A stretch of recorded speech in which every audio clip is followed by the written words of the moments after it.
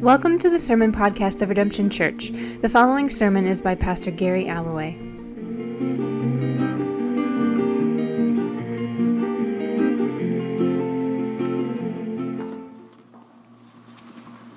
Okay, Romans chapter 9. I speak the truth in Christ. I am not lying. My conscience confirms it through the Holy Spirit. I have great sorrow and unceasing anguish in my heart. For I could wish that I myself were cursed and cut off from Christ for the sake of my people, those of my own race, the people of Israel. Theirs is the adoption to sonship. Theirs the divine glory, the covenants, the receiving of the law, the temple worship, and the promises. Theirs are the patriarchs, and from them is traced the human ancestry of the Messiah, who is God over all, forever praised. Amen. It is not as though God's word had failed, for not all who are descended from Israel are Israel, nor because they are his descendants are they all Abraham's children. On the contrary, it is through Isaac that your offering will be reckoned. In other words, it is not the children by physical descent who are God's children, but it is the children of the promise who are regarded as Abraham's offspring. For this was how the promise was stated: at the appointed time I will return, and Sarah will have a son. Not only that, but Rebekah's children were conceived at the same time by our father Isaac. Yet before the twins were born or had done anything good or bad, in order that God's purpose and election might stand, not by works, but by him who calls, she was told, the older will serve the younger. Just as it is written, Jacob I loved, but Esau I hated. What then shall we say? Is God unjust? Not at all. For he says to Moses, I will have mercy on whom I have mercy, and I will have compassion on whom I have compassion. It does not, therefore, depend on humans' desire or effort, but on God's mercy. For Scripture says to Pharaoh, I raised you up for this very purpose, that I might display the power in you, and that my name might be proclaimed in all the earth. Therefore God has mercy on whom he wants to have mercy, and he hardens whom he wants to harden. One of you will say to me, then why does God still blame us? For who is able to resist his will? But who are you, a human being, to talk back to God? Shall what it is formed say to the one who formed it, why did you make me like this? Does not the potter have the right to make out of the same lump of clay some pottery for special purposes and some for common use? What if God, although choosing to show his wrath and make his power known, bore with great patience the objects of his wrath, prepared for destruction? What if he did this to make the riches of his glory known to the objects of his mercy, whom he prepared in advance for glory, even us, whom he also called, not only from the Jews, but also from the Gentiles? As he says in Hosea, I will call them my people who are not my people, and I will call her my loved one who is not my loved one. And in the very place where it was said to them, you are not my people, there they will be called children of the living God. Isaiah cries out concerning Israel, though the number of the Israelites be like the sand by the sea, only the remnant will be saved. For the Lord will carry out his sentence on earth with speed and finality. It is just as Isaiah said previously. Unless the Lord Almighty had left us descendants, we would have become like Sodom. We would have been like Gomorrah. What then shall we say? That the Gentiles who did not pursue righteousness have obtained it, a righteousness that is by faith, but the people of Israel who pursue the law as the way of righteousness have not attained their goal. Why not? Because they pursued it not by faith, but as if it were by works. They stumbled over the stumbling stone, as it is written, see, I lay in Zion a stone that causes people to stumble, and a rock that makes them fall, and the one who believes in him will never be put to shame. Word of the Lord.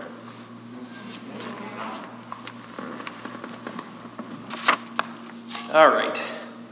So one of the gifts of modern times is this belief that we can pluck any singular verse out of the Bible and have it make sense. We've kind of come to this idea, right, that like you could just pluck any single one and you would automatically know what it means. You would understand what its purpose was. And, you should probably actually even have like a devotional experience with it. Like it should connect you to God.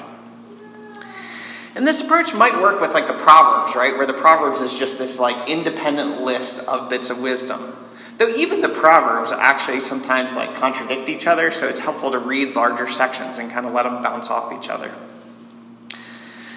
It definitely doesn't work with the Psalms. You can do it with the Psalms, but sometimes the psalmist actually like changes his mind halfway through. He starts off saying one thing and says, no, but the truth is actually over here.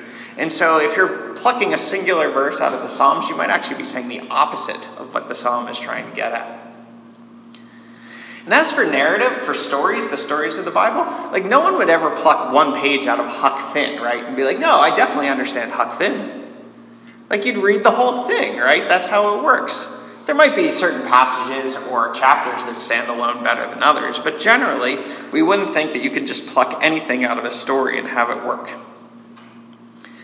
Which brings us to the book of Romans. The book of Romans is a series of arguments, right? Paul regularly asks rhetorical questions and then shoots them down later. Paul sets up straw man arguments and then goes in a different direction. Paul will set up one side of an argument and then negate it further on. So you can cause lots of problems if you just pluck a verse out and try not to see, and don't see it in its context. And of course, Paul's original audience would have heard this book end to end. They would have sat down and read the entire thing end to end. It's only in modern times that we have chapter breaks and verses that kind of split it up and make us think that these things can exist independently of each other. Because when we do this to the book of Romans, sometimes we really do damage to Paul's larger arguments. We've already seen this in chapters 1 through 3. If you're here when we went through these sections, right, Romans chapter 1 through 3 is one big argument. So if you read Romans chapter 1, you might get this. Romans 1, the people of this world are terrible. Right? That's kind of what Paul says in Romans chapter 1. And he's saying that to his largely religious audience. They go, yeah, the people of this world are terrible. But what's Romans chapter 2 say? You are terrible too. And he swings it right back and he puts it right to them and says, everyone is actually fallen before God. But if you keep reading in Romans chapter 3 and 4, you'd hear this. God has adopted you both. So again, it's really helpful if you read the whole thing and let Paul's ideas flesh themselves out and see the ways that these ideas bounce off each other. Romans 9 to 11 is kind of the same thing. We just read Romans 9 tonight because it's long and because it's really thick, but it's really actually helpful to see that these are part of one larger argument going on, Romans 9 through 11. And so I'm going to kind of like lean forward into Romans 11 tonight because it's actually really helpful to understanding what we just read. In Romans 9, Paul pivots. He's given us this big picture of salvation in Romans 8, and now he's going to come back to this question. What about Israel? How is it that the amazing good news of Jesus has come, that the Messiah has come, and the very people that he was supposed to come to seem to have missed out? That this story runs through Israel all the way from Abraham, and yet most Jewish people have chosen not to follow Jesus. Has God's world failed? Paul asked this question. Have God's promises failed? What does God owe Israel, his covenant people, his chosen people? And Paul's going to use three chapters to answer this question, Romans 9 through 11. And again, if you read them in isolation, some bad things can happen. One, if you read Romans 9 in isolation, one thing that people end up in is double predestination, this idea that like God decides before the beginning of time who's going to heaven and who's going to hell. If you grew up in Calvinist circles, you might have been raised with this idea. And I feel like it's my duty to tell you that this has not actually been the mainstream view of the church. The historical orthodoxy of the church has said, no, that's not actually reflective of the character of God. So I want you to kind of leave that one behind. And if you're unfamiliar with that, you're better off. Don't worry about it. The other problem of reading Romans 9 in isolation is God can seem like kind of a jerk. I don't know if you guys picked that up. This is a pretty harsh passage. God can come off as arbitrary or capricious. God saves who he wants to save. condemns who he wants to condemn. Whatevs. And if you don't like it, just God doesn't really appreciate your objections. Who are you, O man, to talk back to God? Who is the clay to talk to the potter?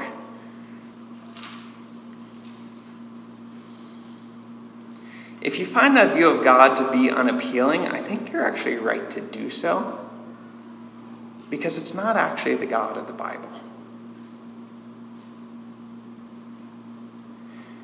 And it's the reason we actually need to hold this chapter together with the larger argument. So there's a larger movement here, and I want to just kind of spell it out. Romans 9 says this: God is free. God can do whatever God wants. And that's the important thing we get from this passage that we read already. But if you follow through to Romans 11, it will say this: in his freedom, God chooses grace. God is free, and yet God chooses grace. Romans 9 starts by telling us that God can do whatever he wants, that God doesn't owe Israel anything. But when we get to Romans 11, when we get to the conclusion, here's what he'll say about Israel. All Israel will be saved. He never tells us quite exactly how that works, what exactly that means, and if anybody tells you they know exactly what that means or how that applies to the modern nation of Israel, they're making stuff up. But this is the banner headline. All Israel will be saved. He goes on to say this, verses 28 to 32. As far as the gospel is concerned, they are enemies for your sake, but as far as election concerned, they are loved on account of the patriarchs. For God's gifts and his call are irrevocable. Just as you who were at one time disobedient to God have now received mercy as a result of their disobedience, so they too now have become disobedient in order that they too may now receive mercy as a result of God's mercy to you. For God has bound everyone over to disobedience so that he might have mercy on them all. And like all things Paul in Romans, that's a really complicated way of God saying he's going to finish the story with Israel. What God has started, God will finish. He's not going to abandon them. God has given this promises to this people, and he will bring it to conclusion. One way or another, whatever it means, all Israel will be saved. God is free, but God chooses grace.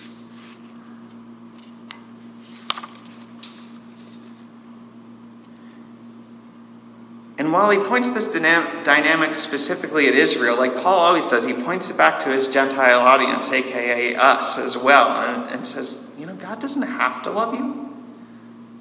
God is free. But in his freedom, do you know what God chooses? You. Even in all your mess, even though it's not always clear what God gets out of it, even though we don't deserve it, even though it pains God to walk with us through our sin, even though it cost God the cross, God chooses us. Not because he has to,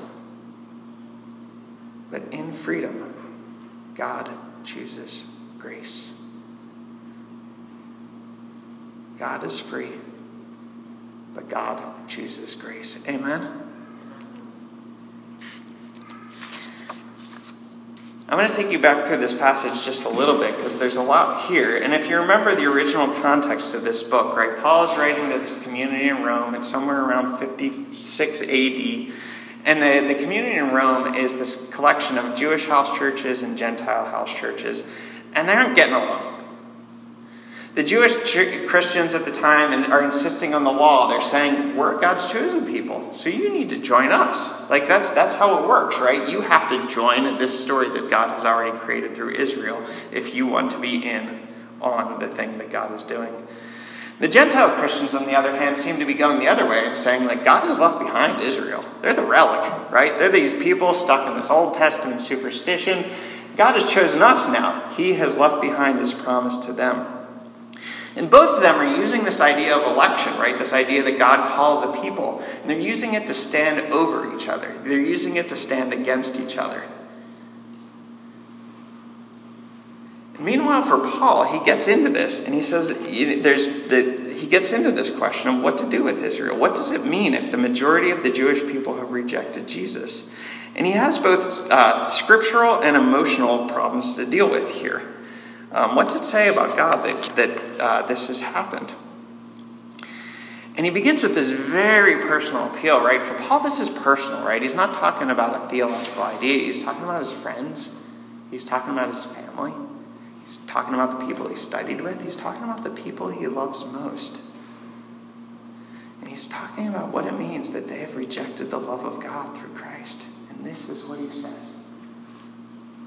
I speak the truth in Christ. I am not lying. My conscience confirms it through the Holy Spirit. I have great sorrow and unceasing anguish in my heart. For I could wish that I myself were cursed and cut off from Christ for the sake of my people, those of my own race, the people of Israel. Theirs is the adoption to sonship. Theirs is the divine glory, the covenants, the receiving of the law, the temple worship and the promises. Theirs are the patriarchs. From them is traced the human ancestry of the Messiah, who is God over all, forever praised. Amen. Paul says when he looks at Israel that he has great sorrow and unceasing anguish in his heart. That he would allow himself to be cut off for the sake of them coming in. Which sets a powerful example for us, right? When we think about those who seem to have rejected Christ. When we think about those who we think of as the enemies of God, Paul's posture is not one of hostility, it's not one of antagonism, it's not one of screw those guys. He weeps. He laments. He mourns. So just imagine that. Imagine if we took that on, right? What if that were the posture of every Christian in America, that we mourned over those who seem far from God, rather than turn them into enemies?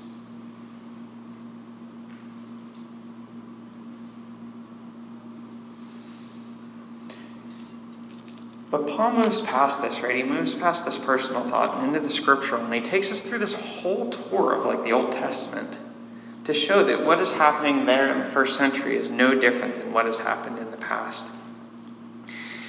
He takes us back to Abraham and reminds us that though the promise is given to Abraham's descendant, the promise runs through Isaac and not Ishmael, and the promise runs through Jacob and not Esau, and the promise to Israel has never just been a biological thing, right? No one is entitled to grace just because of who their parents are. And so in the same way, the first century Jewish people weren't entitled to God's grace just because of their birth. And Paul takes us through the story of Exodus and Pharaoh and the golden calf, and how God uses the disobedience of people to expand his glory, that God uses even disobedience and even rejection of him to further the kingdom of God. And this is what God is doing now in first century Israel. In their hardening, the gospel goes out. And Paul reminds us of the freedom of God, that he is the potter and we are the clay, and he can do what he wants. And Paul reminds us that even if only a remnant is saved, this too is by the grace of God. As Isaiah says, unless the Lord Almighty had left us descendants, we would have become like Sodom, we would have become like Gomorrah. Each of these images can be softened, right? If we go back and look at them in their context, if you look at it in different ways, you can kind of soften them up so they don't feel so harsh. But on some level, I want us to receive them in that place.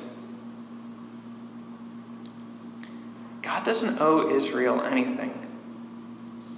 The very fact that he chose them is grace. The very fact that he sustained them is grace. The very fact that there is a remnant is grace. The very fact that some have come to know Christ is grace.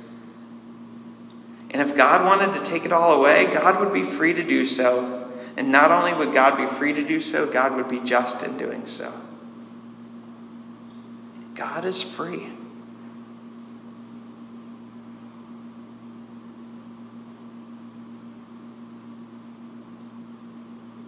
God can do whatever God pleases.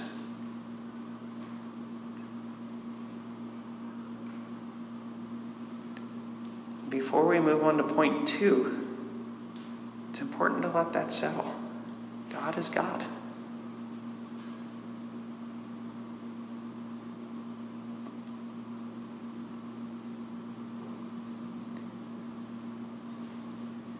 And yet, in this freedom, what does God do?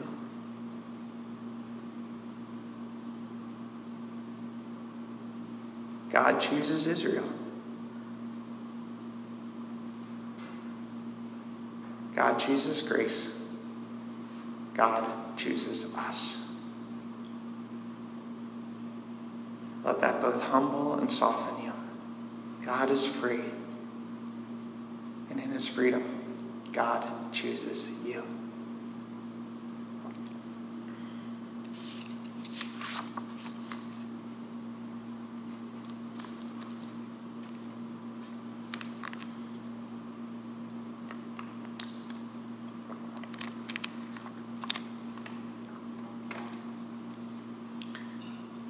So how do we live this out? How do we put this on? First of all, Romans 9 is a reminder that no one is entitled to God's grace. Sometimes I think I treat God like a 12-year-old treats their mom. You remember when your mom drove you to the mall when you're 12 and, you're like, you have to love me, Mom. You're my mom, right? Like, your mom is expecting some thank you and you're like, whatever. Of course you drove me to the mall. You're my mom.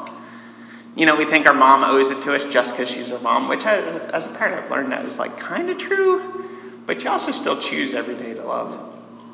Sometimes we treat God that way, you know what I mean? Like God has to love me. That's part of the terms and conditions of being God, right? Does anybody know what I'm talking about?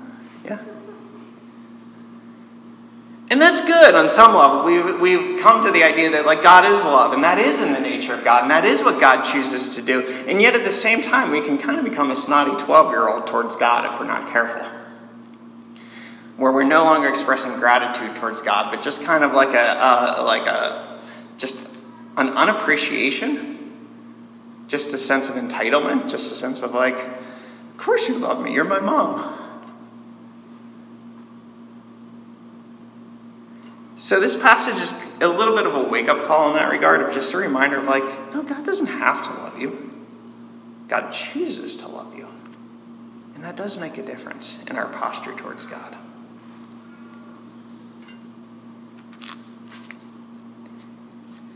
This is also a reminder of who it is, that has chosen us. I have a friend who runs a ministry in another state, and I love his ministry, and I love him, and so I hope he never listens to this, because I'm going to pick on him for a second, and if he does, I'll apologize. But they were using this icon in their church for a while, and there's a rainbow over a poop emoji, and they called it the holy poop. They used a term harsher than that, but I won't use it here, because, we're recording and all that good stuff. And it was meant to be representative of God's grace. And there's part of me that I'm I should love this, right? I call us sinners and skeptics. I believe God's grace really goes into the mess. But what I didn't like about it is it seemed to make God cute. And what makes grace matter to me is who it comes from. God loves me and chooses me, but it's not just any God, right? This is Yahweh of hosts. This is Yahweh of hosts who threw down Pharaoh and his army. And this is the God of Israel who slayed the Assyrian army. And this is Almighty God who put the planets in their place. And this is the God who tells Moses he cannot see his face or otherwise he might die. This is the God who's so holy that standing in his very presence means we might die. And this is the God who chooses us.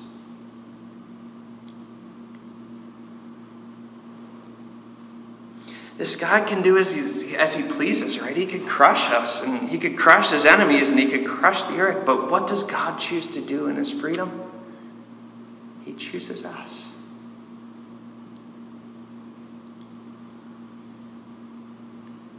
God can be very intimate, right? We can have a very intimate experience of God. And God can be very personal, and God can be very kind. But we should never let God become small.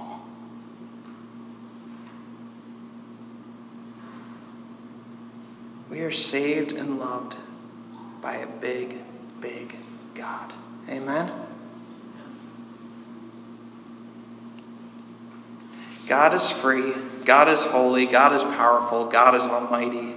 And it is this God who chooses grace It is this God who chooses you.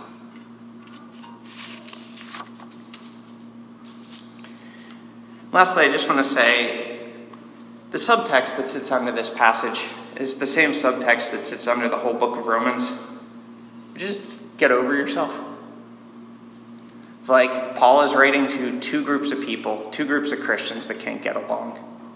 And like pretty much every other passage in the book of Romans, underneath it all, there's this message of like, hey, get over yourself. You're not actually that great, right? God didn't pick you because you're awesome. God chose you fully and completely in grace. And so when you look at your neighbor who you can't get along with, when you start to get judgy towards one another, when we can't seem to work it out, we need to go back to this sense of none of us stands over our neighbor, but each of us stands under the grace of God. Nobody's entitled to God's grace. Nobody won it. Nobody won the contest for winning God's favor, but instead we are all here by grace. Doesn't mean we can't work out hard things. It doesn't mean at times we can't even point out sin, but we do so from a completely different posture when we realize we're all under God's grace. This is a very different thing. None of us stands over. Each of us stands next to one another in the grace of God. So God is free. God chooses grace. So, as Paul would say on pretty much every passage, get over yourself.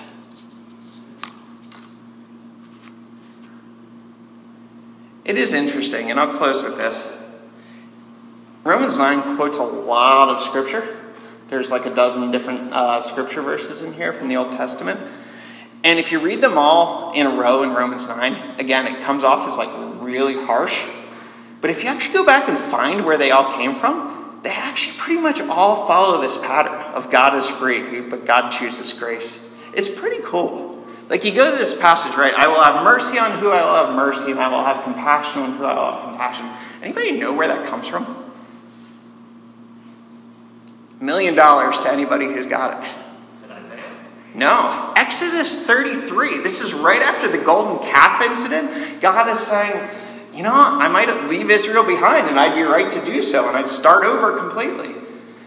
And this is I will have mercy on who I will have mercy, and I will have compassion on who I will have compassion. And the next thing that happens is God shows Moses his glory, and he chooses to stay with Israel and lead them through the wilderness.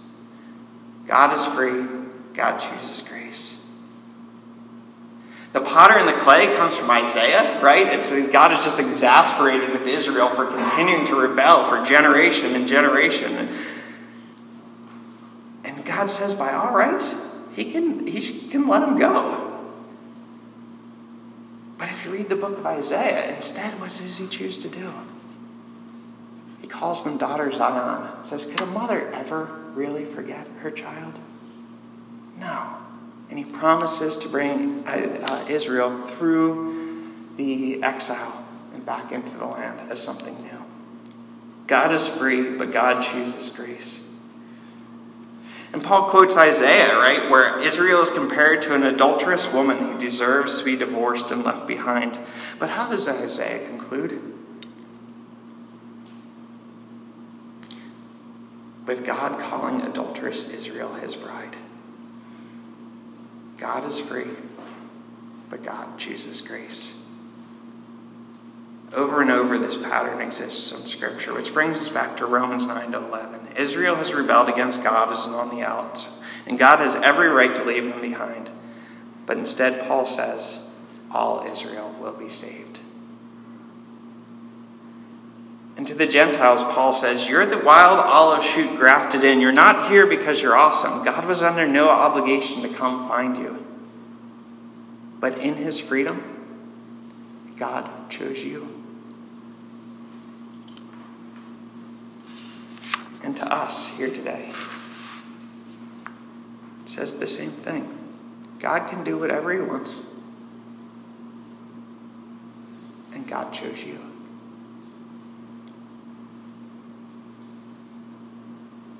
God can do whatever he wants. But God chose you.